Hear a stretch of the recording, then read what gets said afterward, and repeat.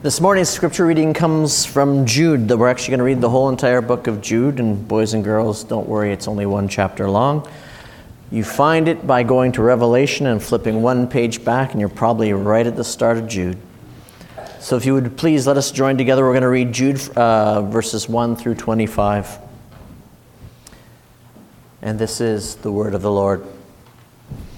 Jude, a servant of Jesus Christ and brother of James, to those who are called, beloved in God the Father, and kept for Jesus Christ. May mercy, peace, and love be multiplied to you. Beloved, although I was very eager to write to you about our common salvation, I found it necessary to write appealing to you to contend for the faith that was once for all delivered to the saints. For certain people have crept in unnoticed who long ago were designated for this condemnation, ungodly people who pervert the grace of our God into sensuality and deny our only Master and Lord, Jesus Christ. Now I want to remind you, although you once fully knew it, that Jesus, who saved a people out of the land of Egypt, afterward destroyed those who did not believe. And the angels who did not stay within their own position of authority, but left their proper dwelling, he has kept in eternal chains under gloomy darkness until the judgment of the great day. Just as Sodom and Gomorrah and the surrounding cities, which likewise indulged in sexual immorality and pursued unnatural desire, serve as an example by undergoing a punishment of eternal fire. Yet, in like manner, these people also, relying on their dreams, defile the flesh, reject authority, and blaspheme the glorious ones. But when the archangel Michael contended with the devil, was disputing about the body of Moses, he did not presume to pronounce a blasphemous judgment, but said, "The Lord rebuke you."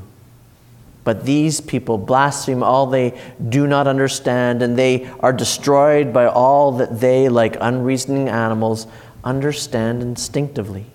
Woe to them, for they walk in the way of Cain and abandon themselves for the sake of gain to Balaam's error and perished in Korah's rebellion. These are hidden reefs in your love feasts as they feast with you without fear. Shepherds feeding themselves, waterless clouds swept along by winds, fruitless trees in late autumn twice dead, uprooted. Wild waves of the sea casting up the foam of their own shame, wandering stars for whom the gloom of utter darkness has been reserved forever. It was also about these that Enoch, the seventh from Adam, prophesied, saying, "Behold, the Lord comes with 10,000s of his holy ones, to execute judgment on all and to convict all the ungodly of all their deeds of ungodliness that they have committed in such an ungodly way, and of all the harsh things that ungodly sinners have spoken against them. These are grumblers, malcontents, following their own sinful desires. They are loud-mouthed boasters, showing favoritism to gain advantage. But you must remember, beloved, the predictions of the apostles of our Lord Jesus Christ. They said to you, in the last time there will be scoffers following their own ungodly passions. It is these who cause divisions, worldly people, devoid of the Spirit.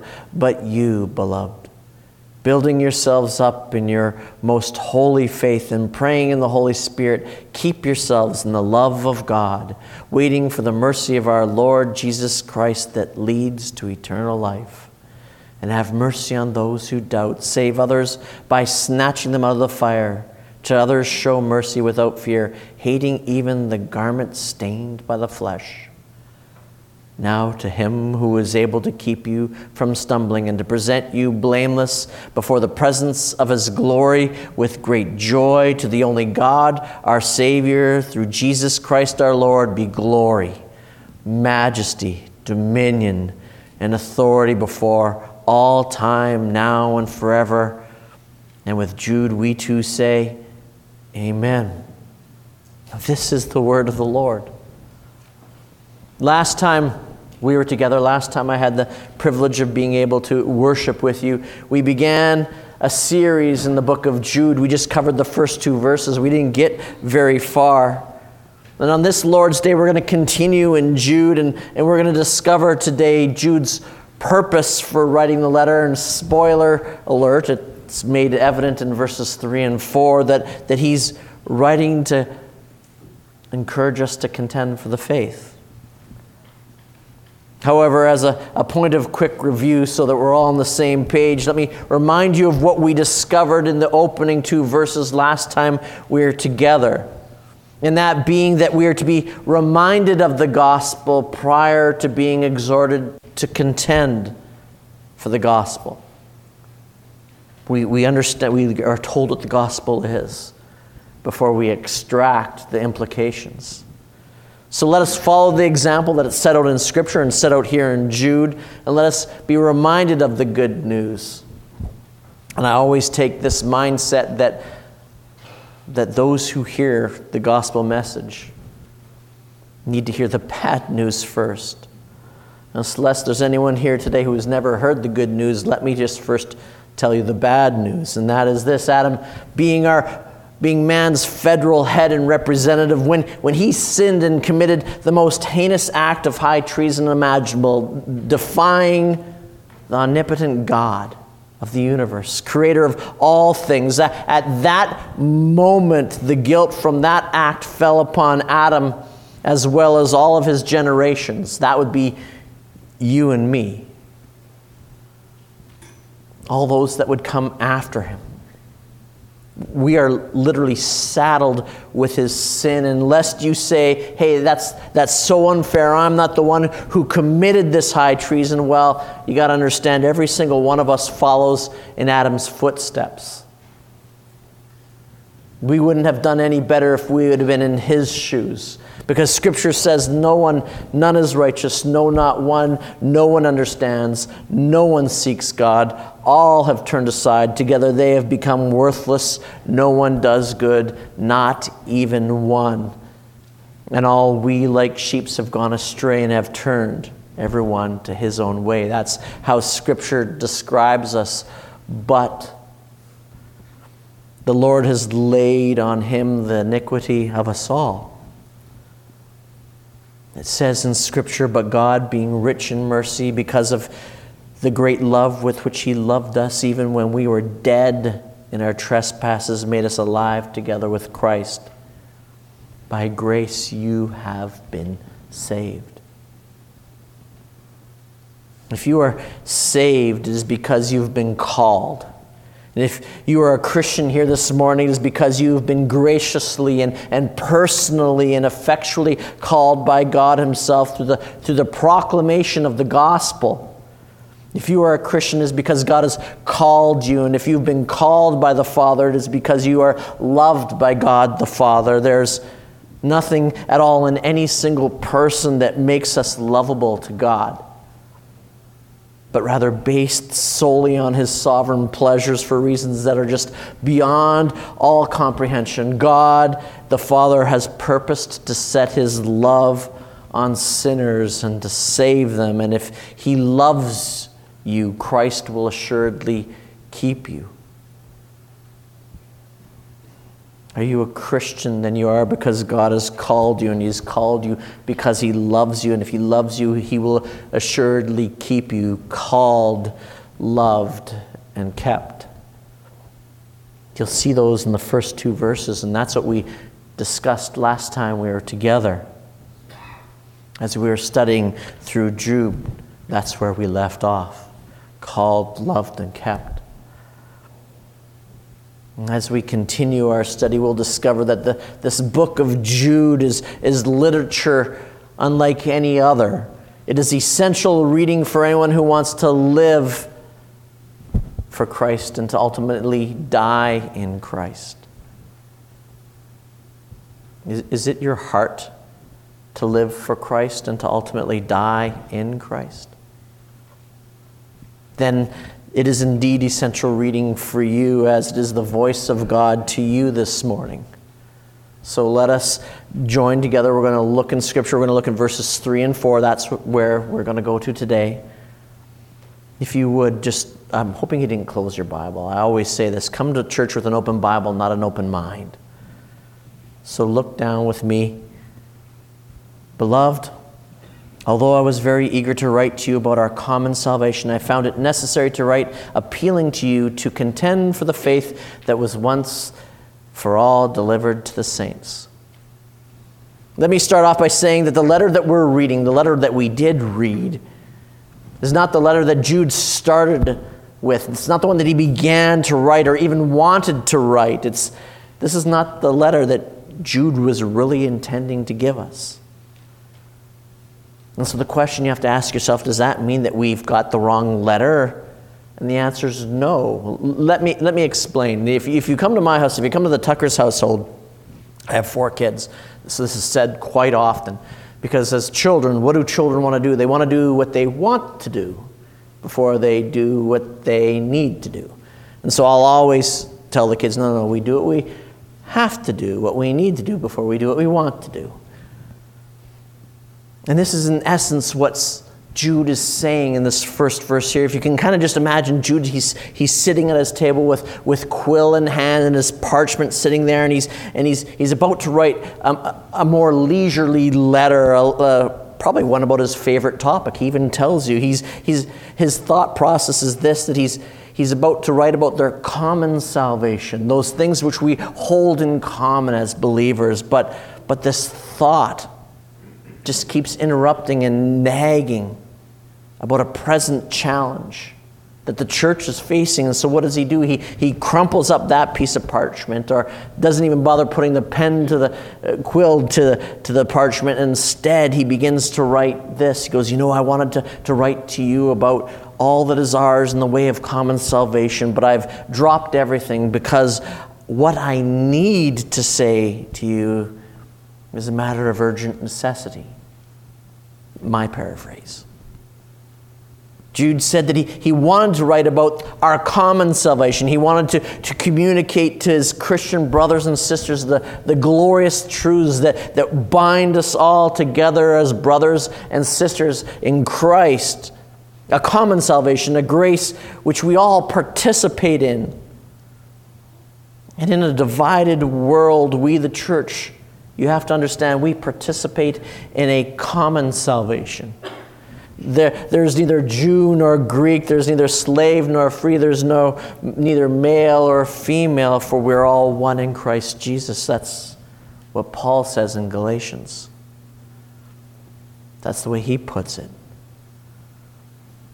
And one gets this sense of Jude's eagerness and excitement about writing to Christians about the wonderful salvation we all enjoy, but something happened. Something caused him to change his original purpose for writing, and it became more necessary to write to them about the fact that they've been half asleep. They've been half asleep at the wheel and allowed people to creep in unnoticed into their congregation, and not just certain people, but ungodly people who have an evil agenda. And we're going to look at those people more closely shortly. But he says here, but I found it necessary to write to you appealing to contend for the faith that was once and for all delivered to the saints. I want you to notice what Jude says here. He says, the faith. And in other words, he's not talking about the fact that they believe. He's not talking about the faith that the master teacher and loving pastor speaks of in Hebrews, the writer and author of Hebrews 11, the Hall of Fame of Faith. You should read it today between services.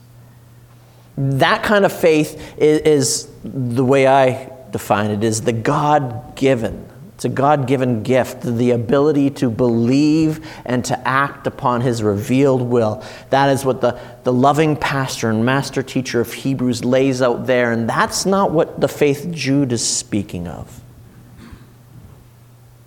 What Jude is referring to, he's talking about faith objectively. In other words, an objective body of truth that is unchanged and unchanging, that has been expressed and settled once and for all and entrusted to believers.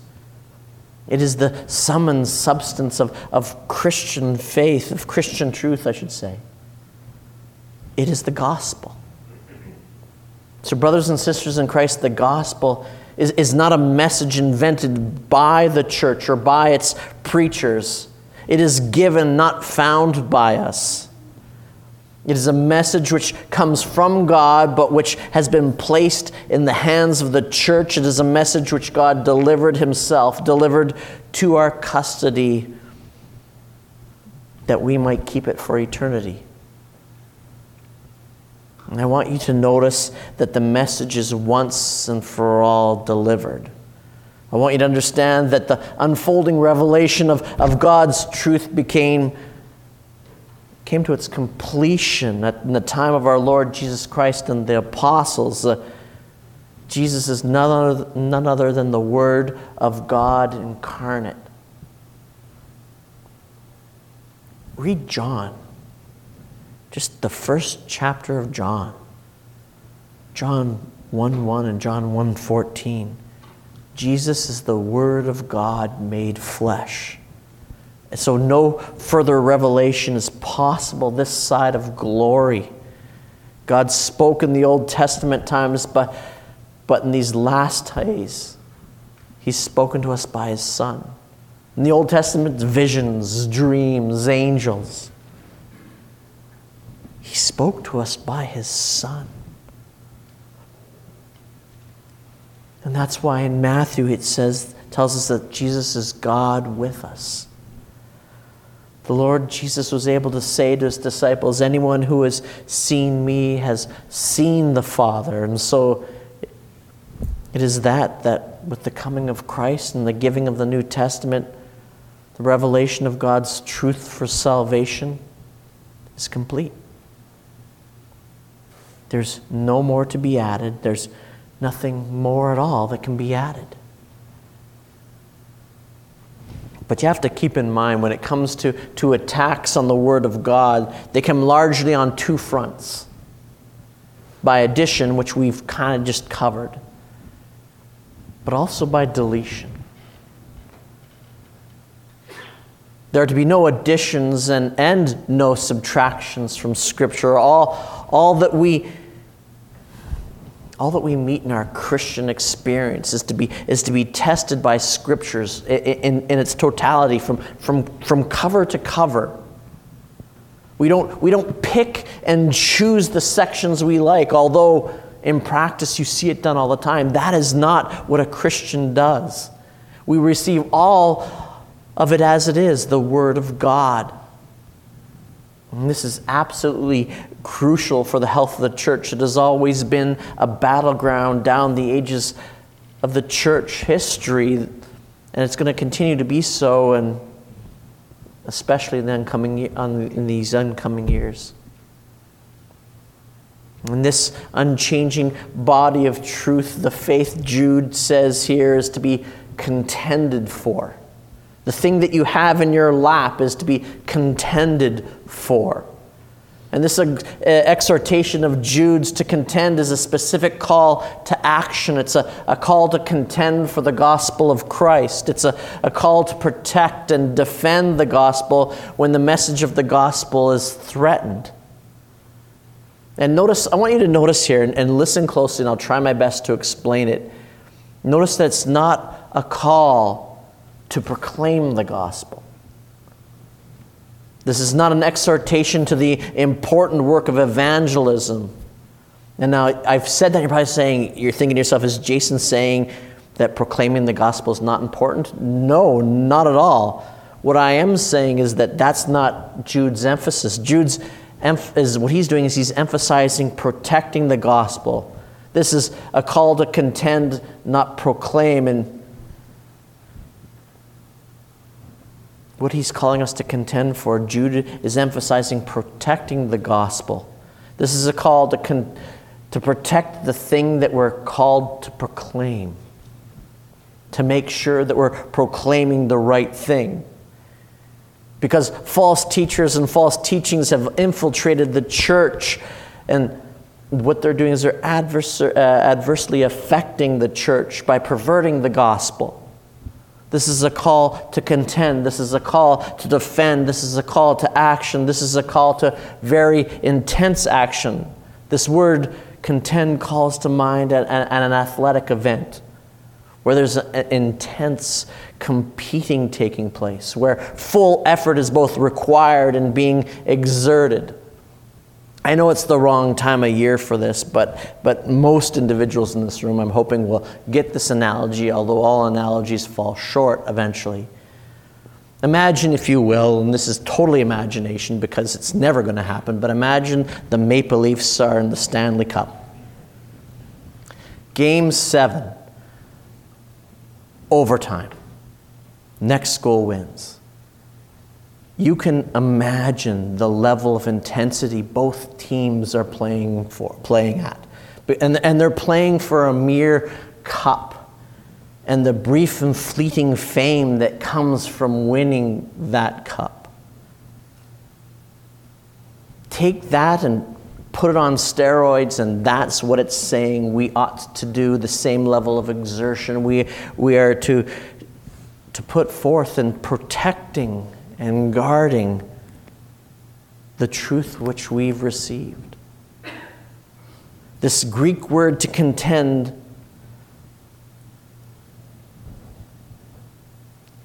it's epiagonizomai. I can never pronounce it properly.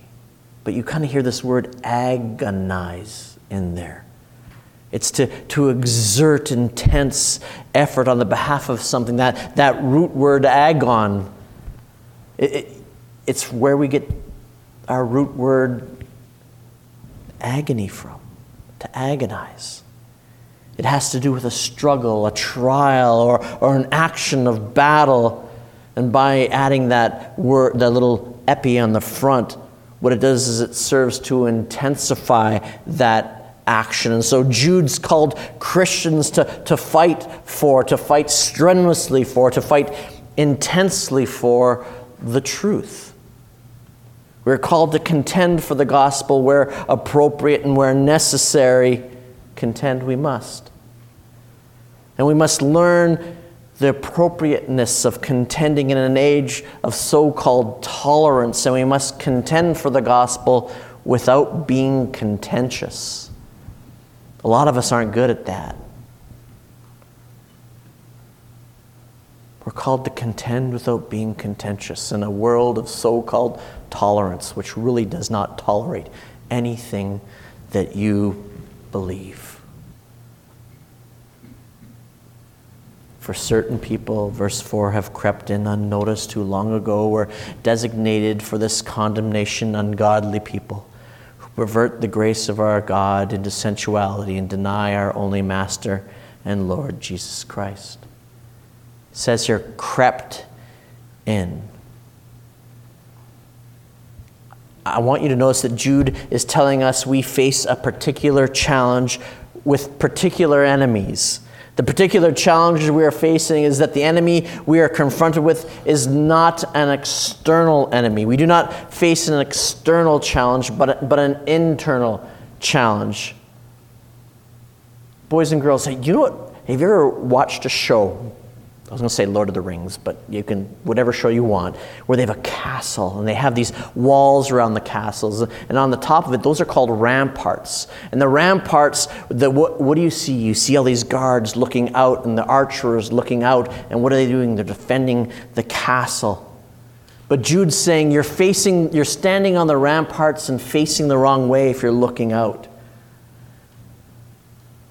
Because the ramparts where you're meant to look out at all those who are attacking you, looking at a foreign enemy, but rather Jude's saying if you want to know how this castle is going to come down, how this building will be destroyed, it won't be a result of what happens on the outside.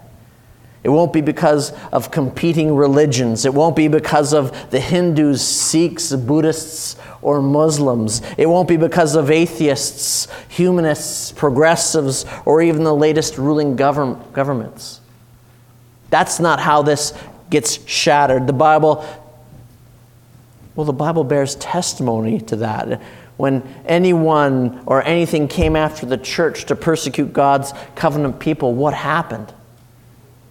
The church grew, it flourished. The blood of the martyrs has proved to be the seed of the church throughout all of its history. No, the fact that none of the 7 churches addressed in the book of Revelation, the fact that none of them are left, the fact that the church crumbles in North America, the fact that places that were once known as citadels of the truth no longer have the same vibrancy, is not because of the secular culture, but it's because of internal collapse. And it's for that reason that Jude encourages us to contend for the faith, to stand upon the ramparts and turn around and look in. For certain people have crept in unnoticed who long ago were designated for this condemnation. And listen to this. This is Jude describing these men to us, ungodly people who pervert the grace of our God into sensuality and deny our only Master and Lord, Jesus Christ. And now that we know that the enemies are actually within the gate, what does Jude do? He gives us a basic description of these false teachers. So obviously in Jude's time, individuals of influence, men or women, have come into the church and they're perverting the church with false teachings and even to the point of denying Christ. And so he lays some description out so that what we can do is we can recognize them, and they don't look a whole lot different today than they did back then. Ungodly people who pervert the grace of our God in sensuality. Brothers and sisters in Christ, the invitation, the gospel invitation is this: come as you are, right? Come as you are. You don't have to clean up to come. You come dirty. I will clean you up. But come as you are. And what Jude is saying is that these enemies have changed the gospel message to you can stay as you are. Are you catching that distinction? I'm hoping no one in this room balked at me saying, come as you are. Because we don't clean ourselves up to come to Christ. We come dirty and as we are. But He doesn't leave us that way. But the message that these ungodly who are perverting the gospel are saying, you can stay as you are. And that's a seductive message, because even churches which seek to be faithful to the Scriptures, they face this pressure to turn the grace of God into a reason to embrace sin within the church. And I'm sure that you can sit here, a good chunk of you can probably just sitting right where you are right now. It wouldn't take you much effort at all to think of a church or a denomination or a spiritual leader who was once a solid beacon of truth, but is kind of pulled back from the truth. And maybe they're doing it to appeal to culture or to appear relevant to a new generation, to avoid being canceled. The reasons might be varied. You know, being a chaplain with the police, I get asked this, well, doesn't God love adulterers or thieves or prostitutes or addicts or alcoholics? I'm sure you've been asked a similar question. Just insert different sins there. And the implication of that question is that if God loves them, then we should accept people as they are within the fold of the church, but with no further demands. But that is to pervert the truth of the love of God. Yes, God loves all sinners, and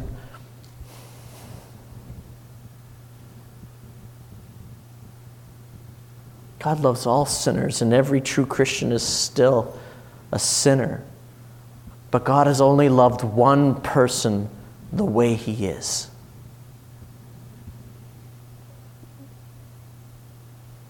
And we've lost sight of that fact, that the way we are by nature, that put Christ on the cross. And the biblical perspective is quite different. God loves us despite the way we are. And becoming a true Christian is to sincerely own Jesus as Lord and to seek with God's help to obey him. And this means that whatever our besetting sins, whatever they are, we must be seeking to fight against those sins in our lives, not trying to legitimize them or say that they don't matter. We have no right to believe anything other than what Jesus has taught. And we have no freedom to behave in any other way than what he demands. And as the rest of the Epistle of Jude will make clear, if the Lord wills and we move our way through, you're going to find out that contending for the faith, what it does involves a struggle to maintain a godly lifestyle within the church, as well as a lifestyle which ought to be the resulting fruit of the gospel in people's lives. Our lifestyle should be a fruit of the gospel within our lives. And this separation between belief and behavior, it flows from ideas of the Enlightenment, not the Bible. The idea of knowing the truth but not living it is anathema to biblical thought. It would mean that actually a person does not know the truth at all. And in verse 4, Jude speaks of false teachers who make the grace of God into license to immorality. And it is not only when he says to contend for the faith, it's not only against erroneous teaching that he's telling us to contend, but against sinful behavior among professing Christians. That he calls us to battle when he calls us to contend for the faith. Belief and behavior are forever and always linked together. To contend for the faith means concerning ourselves with Christian duty as well as Christian doctrine. And brothers and sisters in Christ, and that is when you can get your fingers bit. Nothing bites harder than someone when you're trying to help remove their favorite sins, bit and bridle. The minute you go to remove the bit from their mouth, you can lose a finger.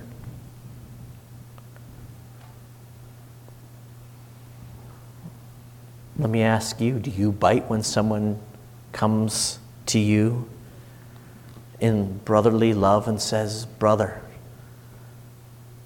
you're sinning. You need to repent"? How many digits have you lopped off? I guarantee you, I've probably bit a few. Verse 4, and to deny our Master and Lord Jesus Christ. That's a shocker.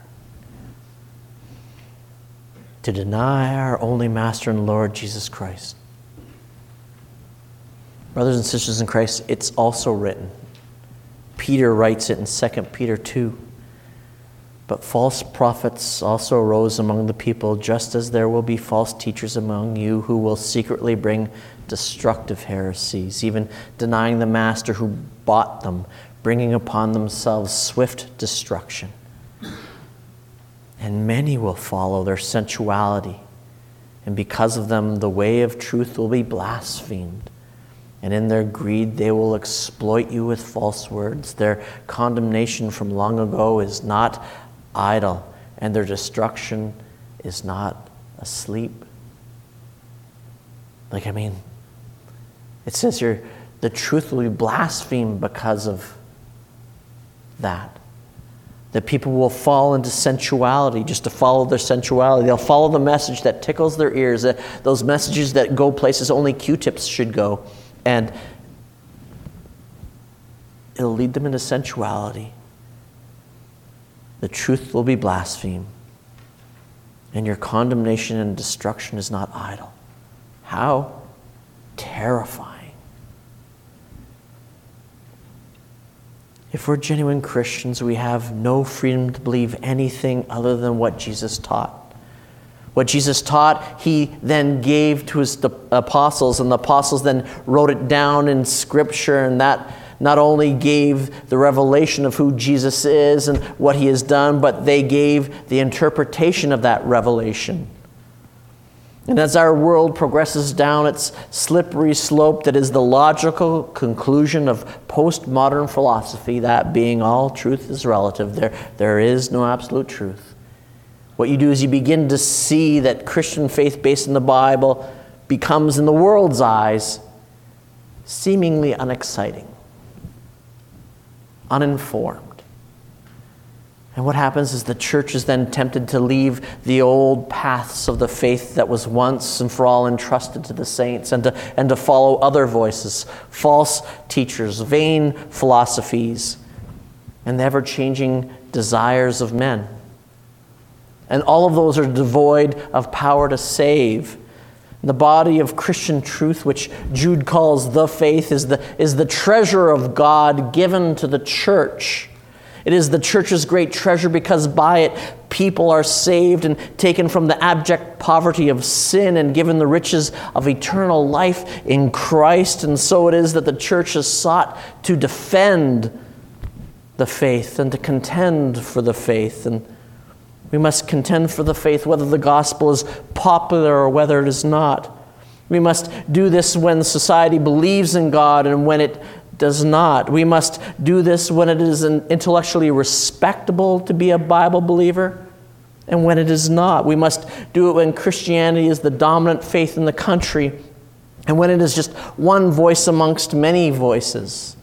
The church must do this whether it is in the midst of a rising civilization or whether its culture is collapsing all around it. The church must do it in the modern world of science and objectivity and in the postmodern New Age world dominated by image, emotions, and subjectivity. The church must do it when it's in the midst of revival and renewal and when it is suffering, dwindling, and small. The church's primary call is not to be popular among people, but to be faithful to God. There are those who feel that it is easier just to keep their heads down and hope for the best. But wars are never fought that way, or they're never won that way. The call is clear. We are to contend for the faith. If there's anyone in here who's either watching online or here at this present moment, you've heard me refer to the gospel, the good news, and I told you at the start the bad news. If everything I've said to you has been foreign in terms of I don't understand why it is that I would defend something, I don't know if it's true, or if I don't know if I love the one who's proclaimed it, and yet I'm still drawn. Let me just pause and say for a second. There was a man in the Gospels who came to Christ, and Christ said to him, all things are possible for them that believe. And the man boldly stands up and says, I believe. And I love it how the Bible then says, he instantly turns to Christ and says, help my unbelief. If all that you've heard today you're struggling with, and you don't like the fact that you have unbelief, this is where you turn to Christ and say, help my unbelief. Turn to him in repentance and faith. And this is what I love, is that we have the promise. He'll by no means cast you out. And that great treasure, the means by which God saves his people, the proclamation of the gospel, that he grants us faith to believe in, to take us out of the abject poverty of sin and then place us into his kingdom of glorious light and eternal blessedness, is applied to you and becomes yours. Let me encourage you, if you're struggling today, repentance and faith, turn to him, and he'll by no means cast you out. And then the call to contend for the faith, which means contending for the doctrine, as well as contending for the living, how you're going to walk that out. will then become your occupation and your great joy. Amen. Let us pray. Heavenly Father, we've learned that if we're in Christ, it is because you have called us. And you've called us because you've loved us. And you've shown your great love towards us in the most convincing and comprehensive and concluding way possible, in that the life and death and resurrection of your Son. He who did not spare his own Son, what more could you give? What more could you do to show us your love? And if you love us, you will assuredly keep us. Those whom God has called to himself are loved by him and kept by him until the day of salvation. What a glorious truth, and it is a truth that we've been commanded to contend for. It is a truth worthy to be contended for. It is the church's great treasure, because by it people are saved and taken from abject poverty of sin and given the riches of eternal life in Christ. And so as we meditate on these truths throughout this oncoming week and even today, Father, use it to embolden us to share this treasure, the gospel, with others, and use it to further our sanctify us and to conform us to the image of your Son, that we might glorify him by our good works. For the sake of Christ, for the love of Christ, and empowered by Christ, we ask in his name. And we all say, Amen.